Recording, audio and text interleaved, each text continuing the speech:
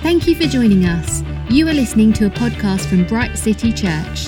For more information, visit our website www.brightcitychurchuk.com or find us on social media at Bright City Church UK. Oh, good evening and welcome everyone who's joining us. Thank you for being with us. Here we are on Word Up. I'm joined by Ben, as usual, in the studio, and Akin at home in that lovely, surrounded by that lovely white background and the French windows or the doors there. Great to have you with us. How's it going your end? Well, thank you very much, Pastor. It's yes, it's nice and warm in here at the moment. Don't know what it's like in the studio. Yeah, we were saying it's cooling down in the studio now, isn't it? We're going to have to think about getting a fire in here now as we're moving in towards winter. But no, we're okay, aren't we? Yeah, we've got our coffee and we're quite comfy. Thank you. But great. So thank you both for last week. You were doing Mark chapter 14, the beginning of, and great episode it was too. And you were looking there was the lady with the alabaster jar who came and poured the oil over Jesus, wasn't there? And then we also were introduced, there was mention of Judas who'd gone to the chief priest to betray him, I see. And interesting, you've got that contrast, haven't you? I know that you were talking about that act would be remembered. Jesus prophesied it, and I know you talked about that, for forever, really, presumably. The word of God endures forever. That act will go down in eternity and be remembered for such a wonderful act of faith.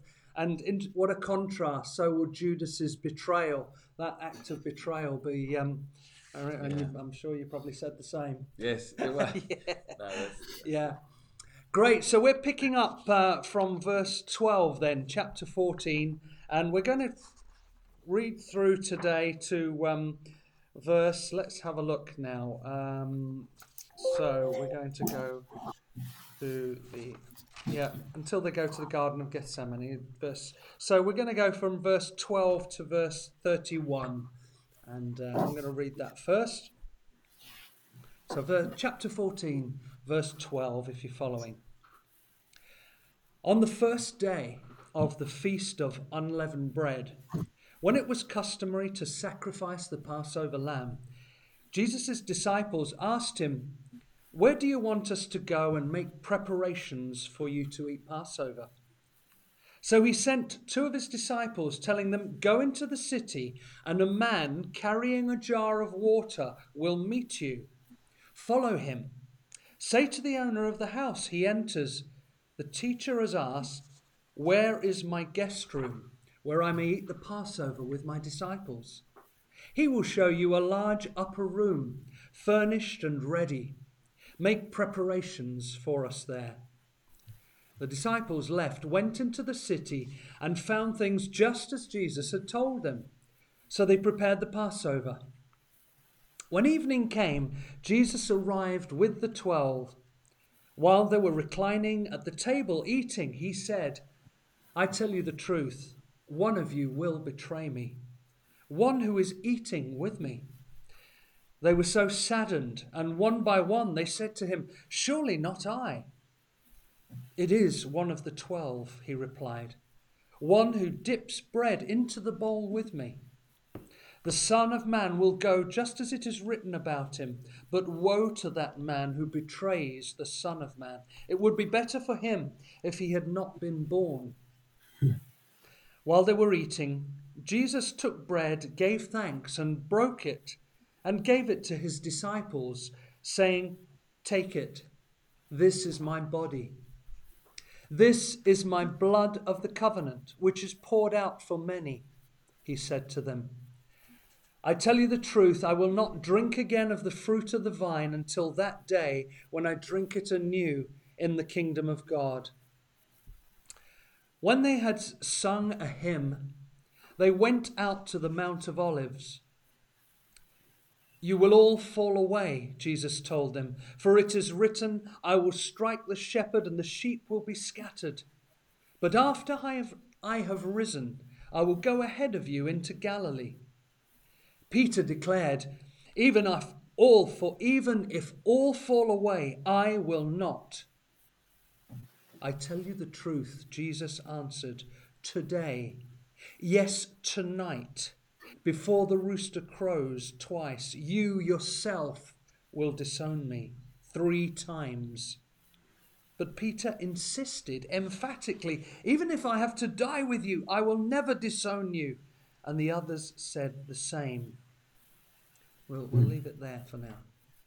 Let's pray and ask God to help us with his word. Lord, we thank you for this word and ask you to open it up for us. Help us as we look at it. Speak to us through it in Jesus' name. Amen. Amen. Great. So right, it says the first day of unleavened bread. It's the Passover feast, I believe, isn't it, Ben? Yeah. Why don't you kick us off? What's going on here? And Well, see, I had this puzzle when I was looking at this, and I kind of, I tend to go down these rabbit holes, and it absorbs all my time, and I don't get as far on in my studies as I should. But it matters to me. So I asked the question. I'm like, well, how could Jesus celebrate the Passover with his disciples and yet be the Passover lamb on that same Passover? How would that work? The timing doesn't seem right. How I could do that? And it never occurred to me before, but such a kind of obvious thing when you look at it. The answer that I found, anyway, comes in the way that northern Galileans time their days and southern Israelis time their days. The northern Galileans, I had to draw myself a diagram, but let's just see if we can do this. So the northern Galileans, so for them, Thursday, if you like, which is the 13th of Nisan, the month of Nisan, starts at sunrise and ends at sunrise the next day. For the southern Israelis, the day starts at sunset and ends on sunset. The next day. So they're Thursday for Jesus and his disciples. Are they the southern Galileans? The northern Galileans. Okay, right. That ends at sunrise on the 14th. Start on what is the 14th for the southern Jews. So anyway, I really need a diagram to do this. You get this crossover point where Jesus and his disciples can legitimately celebrate the Passover on what is the 14th of Nisan for the southern Jews and the 13th for them. But there's the crossover where they can legitimately go to the temple, get the sacrificial lamb and get it ready for the Passover. And then the next day, on the 14th of Nisan for the southern Jews, Jesus can actually be the sacrificial lamb at the crucifixion in the twilight of what they would time as the 14th of Nisan. So it's it's probably delving maybe too much into it for some, but I kind of, those kind of details matter. How could Jesus be the Passover lamb if, it's not the right timing and the right day? And as we looked at the prophecy of Daniel's 70 weeks previously, and my mind boggled at that, the timings there say that when the Passover lamb had to come. And if you really dig into it, you can actually get it down to the 14th of Nisan, which is the kind of beginning March, April of the year, which is when the Jews celebrate the Passover. Daniel said that's when the Messiah would, the kingdom come in the Messiah. Yeah. And it's timed down to, that point. So these timings are important in the scheme of prophecy and things. And it first of all, it didn't make sense to me. I'm like, how could he celebrate the Passover and be the Passover lamb? But you see in the timings of the Galileans and the southern Jews, there's that crossover point where actually he could be both of those things. And it was important for him to spend time and celebrate the Passover with the disciples, and obviously eternally important for him to be the Passover lamb. Worthy of much study. But anyway, there's a point just Thanks, Ben. kick us Thank off. you. Yeah, it's not something I would have picked up on, and maybe I don't know about you, Pastor Akin, but isn't it? It is very important in that Jesus was absolutely fulfilling the prophecies, and so yes, it was doable, and you found that out, which is great. And yeah, I think it's worth on that point. Let's talk about. We don't want to assume that everyone listening understands this Passover and being and celebrating the Passover and being the Passover as well. But one of us could talk about that. But Pastor Akin, do you want to just come in on any of this? I'm happy to pick up on the Passover as well, or anything you want to say about it?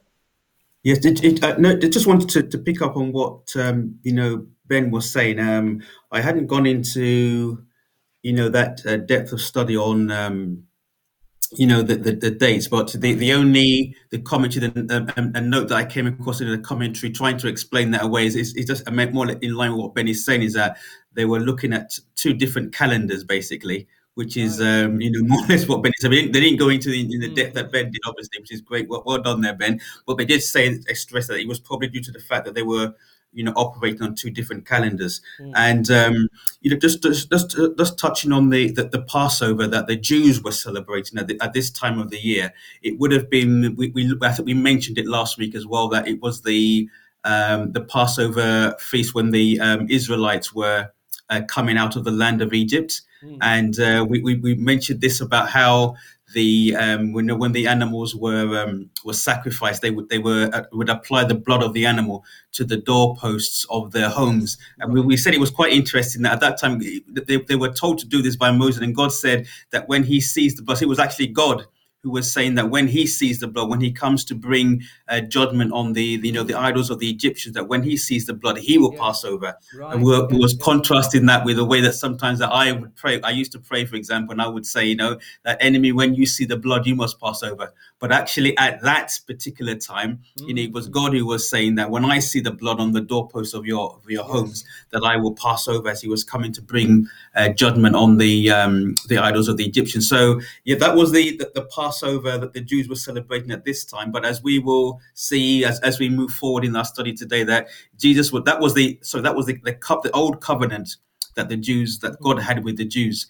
And as we will see as we move forward in the study today, that Jesus was coming to bring about a new covenant that was going to be established by his blood and not through the blood of animals.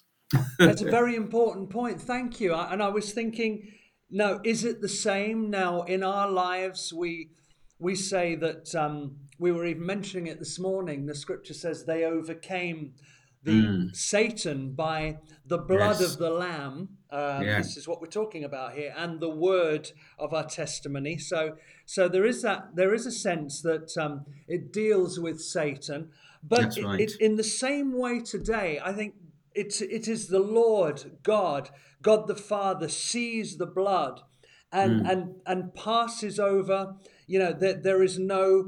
There's no judgment, there's no execution of the wrath of God because of our sin that has offended him. But the blood covers us, doesn't it? The blood of Christ clothes us. He sees the blood and he says, I see my son. You are clothed in him. You're clothed with his righteousness. And so there's a connection with that, I think. It's God who sees the blood as well. So in what way, I think, would it be that the enemy sees the blood as well? How would that apply? I guess it'd be in the way of knowing that we're... I always go back to when we studied Peter, and it says at the beginning that we're a people sprinkled with the blood. Going back to Moses, when the people made the commitment to follow the Lord, and he sprinkled the blood on them as symbolism. That we're kind of that blood represents a price that's paid for these people, and in Passover, when they kind of celebrate that, there's lots of symbolism in Passover with the 4 cups, and the cup that Jesus picked, I'm raising the head now, was the cup that kind of celebrated one of the bits from Exodus that said, "You're my people." And I guess it's a symbol of protection, that all those scriptures like "You're under my wing, you're under my protection." Psalm 18, God comes in thunder and lightning to defend his people. It comes out as a warrior from his stronghold to defend his people, and it's knowing, I guess, that we are a blood-bought people, and the enemy. Revelation talks about symbols, doesn't it? About being of seals on his people. And in the spiritual realm, blood bought, the old time preachers would say blood washed, Yeah. Are you Are you washed washed in the blood? brother? Are you washed in the blood? Yes, That's amen. simple, Yes, that we are. and I think also, Pastor, I mean, when you say that, how does the enemy see the blood? It's like it's a reminder that he is excluded from this covenant that we now have with God. You know, it's just like the Egyptians; they didn't have that covenant with God, so they couldn't apply the blood to the doorposts of their home. So when God's judgment was poured out, you know, they felt the wrath of that. And for the enemy, it's like it's a reminder that he's also excluded from the kingdom of God. He's excluded from the things of God, and all that his expectation now is the same as it were for the Egyptians back in that time. Is that expectation of when the day of God's judgment, when it comes, Yes. you know, he will be on the wrong side of that, if you like, Yes, because yes. he's not covered by the blood. Yeah, there's a lot. We're going to, I think, we'll be coming a bit more to the detail of the communion time, and we can talk a bit more about it. We'll pick it up again, because I also want to make the point that, and we were chatting about this just earlier, the disciples said, oh, you know, where do you want us to make preparations, Jesus? And he has all these very specific details. He says, you know, right, go to the city. You're going to meet a man carrying a jar of water. Follow him. Then go into that house. Say to the owner, you know, where is the guest room for the teacher? This sort of thing. There's incredible detailed prophecy about what they will find. And so, you know, there's a real sense Jesus is in total control of what's going on here. You know, we know this is coming to his arrest, to his betrayal, his arrest, and torture and crucifixion. But he is in control. It's his. You know, he's willingly doing it, and is in total control of all the detail. I know you were talking about it, Ben, earlier. That's it. I mean, me and Aki touched on it last week about when the chief priest said, oh, let's not arrest him or kill him during the celebration because it would cause an uproar, like they had any kind of charge over it at all or any power over it. They thought they did, but, you know, Jesus was in control of the timing, and there were so many times when he said in the past, when people tried to kill him, it's not my time yet, it's not my time yet. And then now he starts saying, my time has come.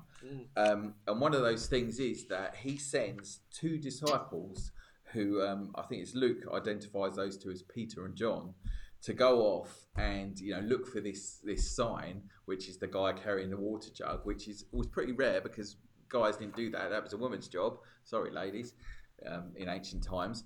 And, you know, they'd see this and know that he was the guy to follow, and he said, go and prepare it for us. So their job was to go and sacrifice the lamb, get it all ready, get the bitter herbs and the water and all that ready for the Passover meal, and to make it ready, and then the rest of them would join them. And the thing with that is that Judas had already, you know, he'd already planned to get Jesus arrested and sell him to the, you know, off to his death, basically. But he sent those two disciples off to prepare it. And, you know, they would know where it was. Only they would know where it was by following the guy. Judas wouldn't know where it was until he actually got there and had to stay there. So in a way, it was kind of keeping that contained. Where, you know, Judas couldn't go to the chief priest and saying, right, we'll be there at this time in this place.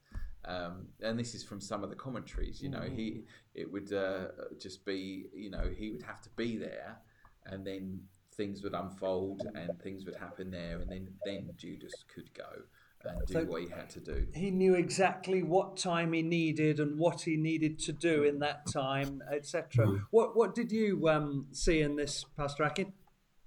Yes, it's exactly what Ben is saying is that, and what we mentioned last week, that, you know, in situations and certain circumstances where there's an appearance of though things are, you know, they're happening at random, and it might seem a bit chaotic and last minute. It's just like, you know, the part on the day of the feast, for example. Why is it that the Lord's waiting for that day? You think of something like this, it would have been, you know, the venue, everything would have been known beforehand. but there's always a reason why, when the Lord does things the way that he does this, there's always a reason for it. And I think the great comfort that we can take from looking into this is that it's the same thing in our lives as well. Yes, Sometimes, yes. information seems to be withheld from us, and we don't seem to know. It's almost as though Yes. things are sprung on us at the last minute. But the Lord knows why he good. does what he does, when he does it, and how he does things. Because he's in control, and he just has that overview of everything, doesn't he? Even as we were looking at last week, when he was making that declaration before he had even gone to the cross, and he was already saying that wherever this message is preached, and it's like, at that point in time, you're thinking, what message is he talking about? But he was talking about the message of his death, of his resurrection, and of the redemption of mankind. He said, wherever this message is preached, this woman who had anointed him with that oil, he said, this wherever this message is preached, her name will be mentioned. And it's just just showing that the Lord, he's in control, and he knew what was going to happen and how things were, are going to unfold, as it were. And at no point was it like his life was taken from, as we will see later. His life was not taken from him, but he willingly laid it down for us. Great. Yeah, thank you. That's great. And interesting little detail. It says in the scriptures there, he will show you a large upper room. So it was a large upper room where they had the Last Supper. I wonder, was it the same large upper room where Pentecost, where the church was birthed, the Holy Spirit came? Probably. Well, who knows? Yeah, I mean, I'd be surprised if they had multiple large upper rooms. That's a room of a wealthy person, by the way. And we'll get to whose room it might be in a little while, because we've got some clues even in this passage as to whose room it might be when we come up to it. So make preparations for us there. So the disciples went off and they found things just as Jesus had told them, as we've been saying. And they prepared the Passover. Then it says, Jesus arrived with the 12, and then while they were reclining at the table to eat, he says, one of you, I tell you the truth, one of you will betray me. One who is sitting here with me is eating with me, it says. And says they were saddened, and one by one they said, surely not I. If I just start off as a comment on this, in a commentary I was reading, it was David Pawson's one again, and he makes the comment, and he was surprised. Goodness, it seems like this is the first moment that the disciples showed particular sorrow about what was happening and even what the Lord was going to be going through. And it wasn't so much, the sorrow of him going through the cross that was to come and all the suffering that was ahead of him. Maybe they didn't have a full revelation of that, but it was a sorrow of surely it wouldn't be me. No, surely not I. It was, to have that response, really focusing on themselves as opposed to really focusing on what Jesus was about to go through. I thought that was a salient point. But anyone else get anything on that? Or on this idea of, surely not I, and this response from the 12. But then he goes on to say, it is one of the 12, one who dips the bread into the bowl with me. And goodness me. So he's literally saying, and Judas is sitting there, the 12 are there with him. And so he's saying, look, one who dips the bread with me is going to betray me. And yet Judas still went through with it. Even though, if Jesus is kind of prophesying to him, I know what you're doing. And we can talk in a moment about what some of the other Gospels give the detail of this encounter. Yeah. But Pastor Akin, give you some space to...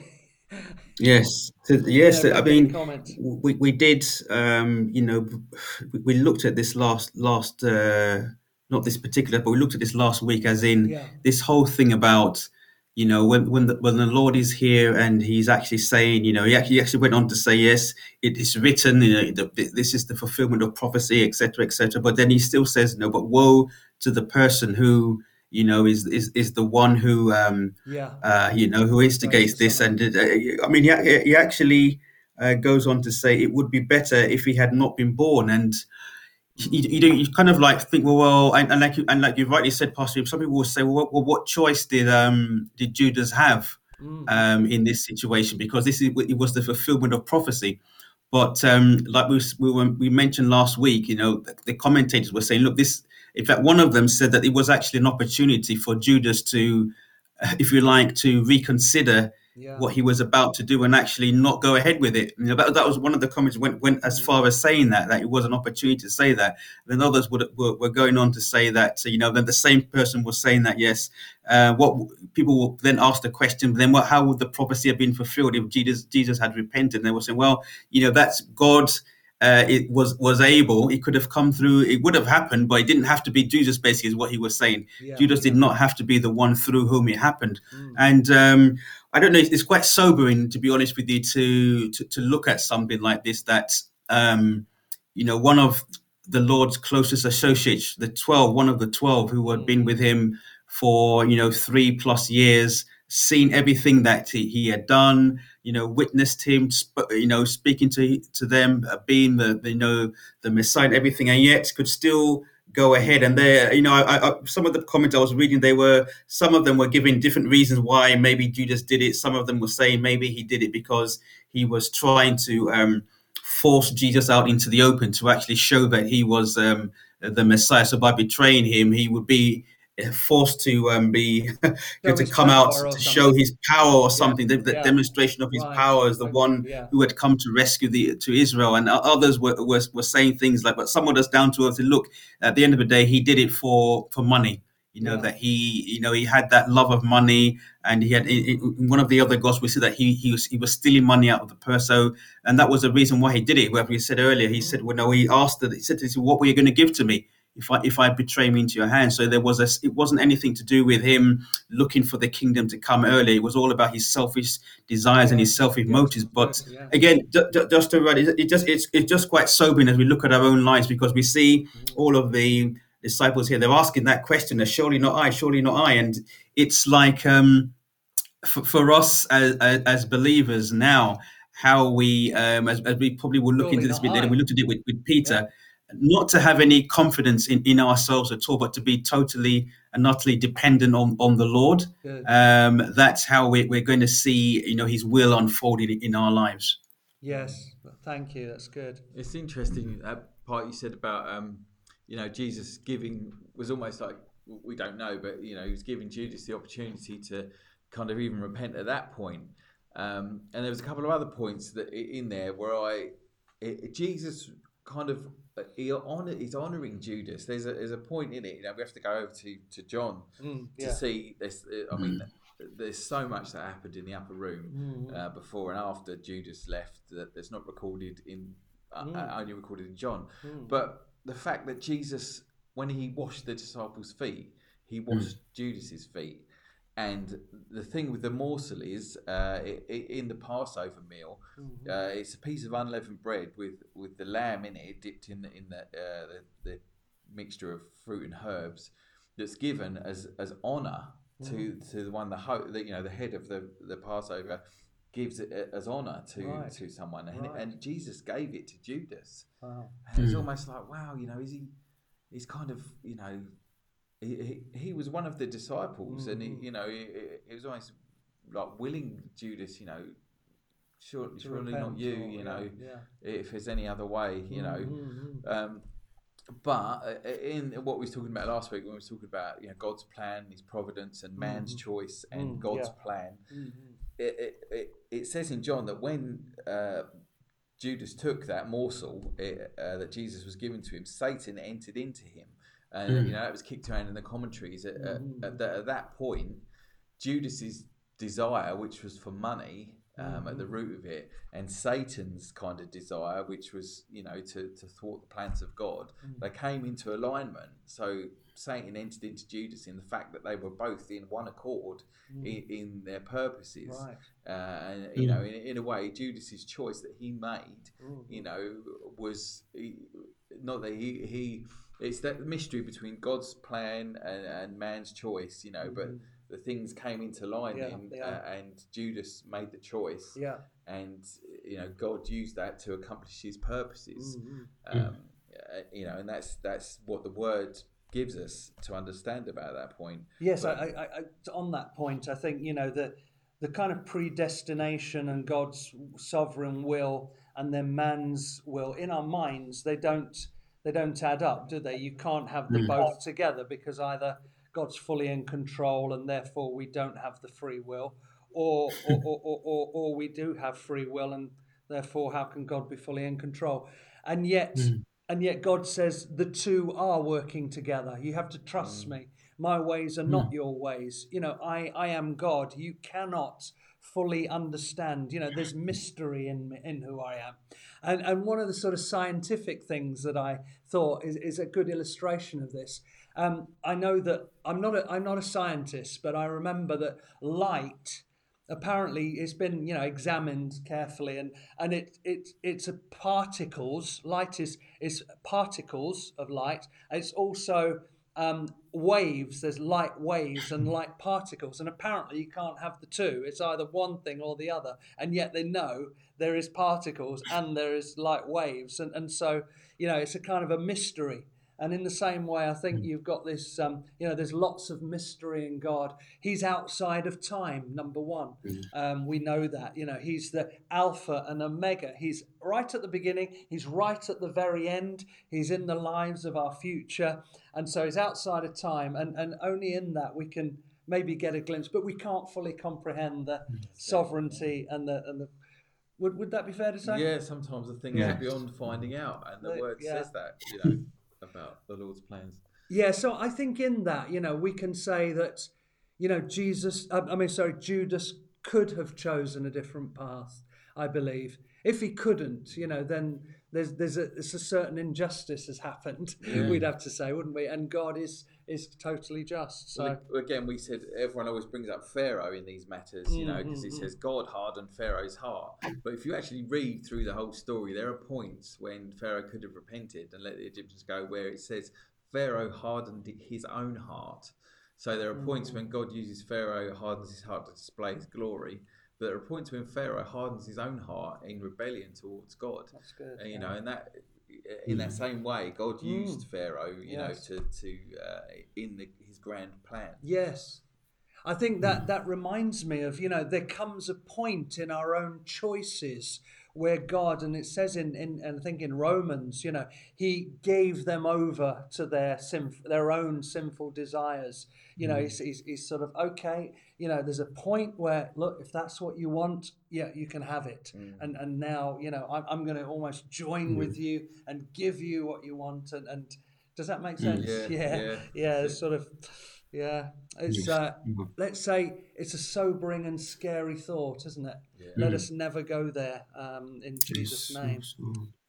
So Judas, he betrayed him.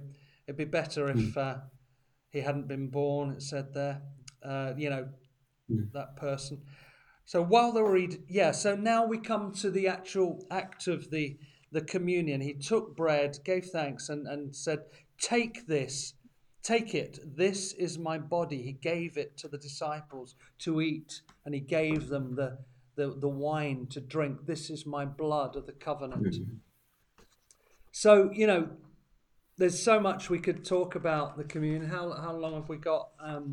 Not too long than this episode, but I think, you know, one thing we can start with, it's so important that we have to, and the disciples had to, you know, to eat, to take of the bread, in this symbolism of, you know, yes, Jesus has died for the sins of the world. You know, behold the Lamb of God who takes away the sins of the world.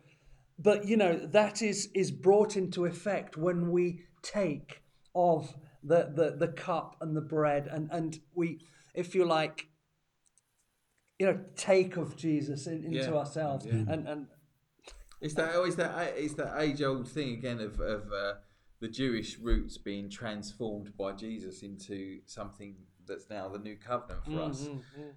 With Passover again, one of the things I was looking at was, you know, in our account it talks about, and in the other Gospels it talks about Jesus took a cup, but there's actually 4 cups in the Passover ceremony, and it's the 4th cup of blessing and the unleavened bread that is what would relate to us having communion today. Okay, yeah. Having the bread and the wine is the 4th cup of blessing, and the unleavened bread, of Thanksgiving, and it was a promise to the Jews back in Exodus. I will take you to be my people, and I will be your God. The 4 cups related to things in Exodus 6, but the promise for the cup of blessing was, I will take you to be my people, and I will be your God. And that's the cup that Jesus, says, this is the cup of new covenant. And actually, it's borne out in Corinthians. I'll just read Corinthians, where it says, he's talking about examples and instructions, but he talks of the cup in Corinthians, Paul, and he says, the cup of blessing that we bless, is it not a participation in the blood of Christ? And he's talking about that Passover Jewish 4th cup of blessing. Is it not the blood of Christ? The bread that we break, is it not a participation? And he's talking about the unleavened bread. Is it not a participation in the body of Christ? Because there is one bread, we who are many are one body, for we all partake of the one bread. And it's that 4th cup of blessing, the unleavened bread, it was celebrating the Jews' haste in their deliverance from the Egyptians, but their deliverance from bondage, and the cup of blessing of the wine of the new of freedom. And how much does that relate to communion? With the body represented by the bread, the blood of Christ. What does it bring us? It brings us freedom from bondage. It brings us freedom. And that's where, for me, the value of our Jewish roots that were transformed in the upper room, in this exactly this point we're looking at in Scripture, were transformed the upper room into something that was ancient Jewish ritual, into what for us is still a ritual, but it is a thing that has been celebrated throughout Christian history for thousands of years, and for the 2,000 years actually, but for the Jews, thousands of years. For us, 2,000 years since Christ instituted this thing, and it's a way that we lock into that covenant that God gave to the Jews to be a special people, to be displayed to the world, for us to come into that as the one new man in Christ, Jew and Gentile together, sharing in the blessings of the God of the desert that rescued them from Egypt. I am going off on a big tangent. Israel conference coming up in a few weeks, people.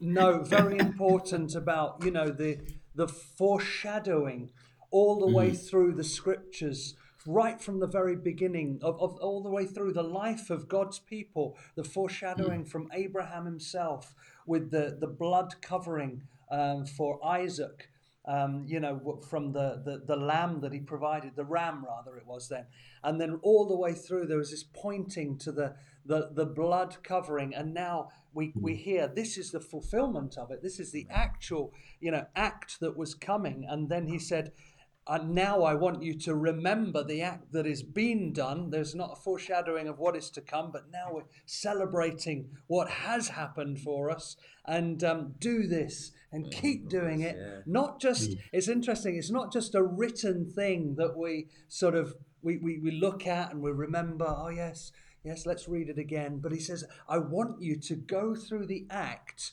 whenever you gather together, and drink it, do it regularly. And I mentioned it, didn't I, this morning, that the psychologists have said, this regular sort of actioning of these things has a real power in sort of putting things into our system, if you like. And Pastor Akin, yes, absolutely, Pastor. It's just like as a Lord, as you're saying, the Lord is saying, do something. So when He says take, it's like the commentary I was reading. He says that take thing is a decision. You have to make a decision to take what the Lord is offering us. And I know here there's another translation where he says, take, eat. This is my body. And he says that eating, again, it's to remind us that we know without food, that's what we're used to. That's what sustains us. And in taking what the Lord has offered to us, we are showing our dependence on Him. that we need his life. We need him in order to sustain our life in the things that, he has called us to in the life that we're to live on a daily basis.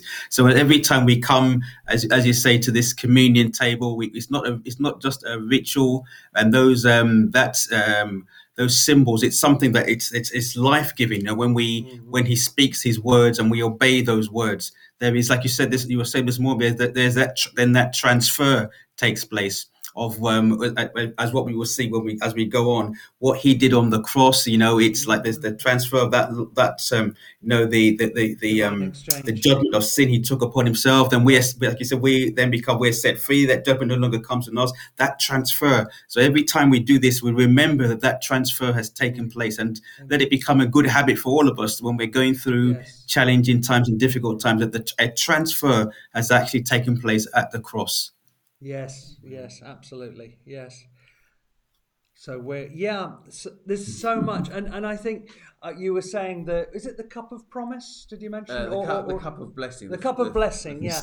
And I cup. think it's like a covenant meal as well, and it is the meal of the covenant, and that's a meal of promise. And often in those ancient Middle Eastern times, if people made a covenant together, they would often celebrate it with a meal, and so this was the binding of the covenant, and it's God Himself has said, I am making this promise. My promise to you, to my people, and we're going to celebrate it with a meal. Can you see how firm and unshakable? And if you like, it's, yes, there is a two-sided to it, because we do, as you say, we have to eat, we have to accept and receive. But it's God's promise. He says, I will never leave you. I am yours and you are mine. And you mentioned that even from the cup of blessing, where that comes from then. And that's the words that God speaks to us in the scripture even now. I will never leave you or forsake you. I'm with you always, even to the end of the age, Jesus Himself. And he's saying this is the promised meal.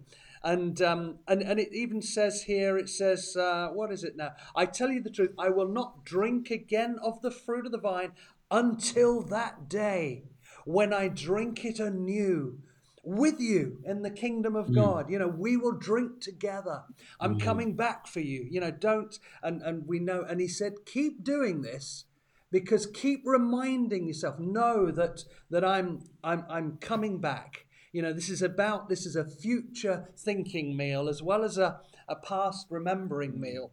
And so there's so much in the communion cup, and it's to be done together, and you can't enjoy a meal together. Yes, we can sort of celebrate these things even virtually and what have you, to a degree. But it's about being together, isn't it? And you can't really feed one another food and drink unless you're physically present. I can't sort of take my cup and here, Pastor Akin, can you just have a swig of that? Hang on, here we are. Go on, lean forward a bit. It doesn't quite work. But even though we can sort of think about these things and celebrate, we can't have that communion unless we're physically together. So anyway, friends, we've come to the end of this particular episode. We didn't get quite as far as we wanted to, but we've had a good chat. I feel, have we crowded out Pastor Akin tonight? Is that me or is it you? Probably, yeah. Probably me. It's... Pastor Akin, you're going to get most of the next episode, so get ready. What you got? I don't feel crowded out. It's just been this is just another amazing, insight into what the Lord has done for us. It's just beyond, like you're saying earlier, we can't comprehend it, can we? Because He's outside of, He's outside of time, He's outside of our understanding, but still, He still wants to be involved. And it's just amazing, really. The more we look into the Word of God, you just see how amazing God is. Absolutely. Yeah, that's a lovely way to end. Thanks, Pastor Akin. So everyone, be blessed, be encouraged, and know God is with you. Let's come together. Let's celebrate communion. We haven't been doing it enough at Bright City, I think, coming back from the lockdown, but we're putting that right and looking forward to being together soon.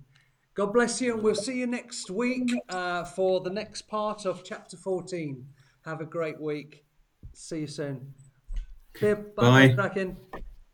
God bless. See you next time, Ben. See ya.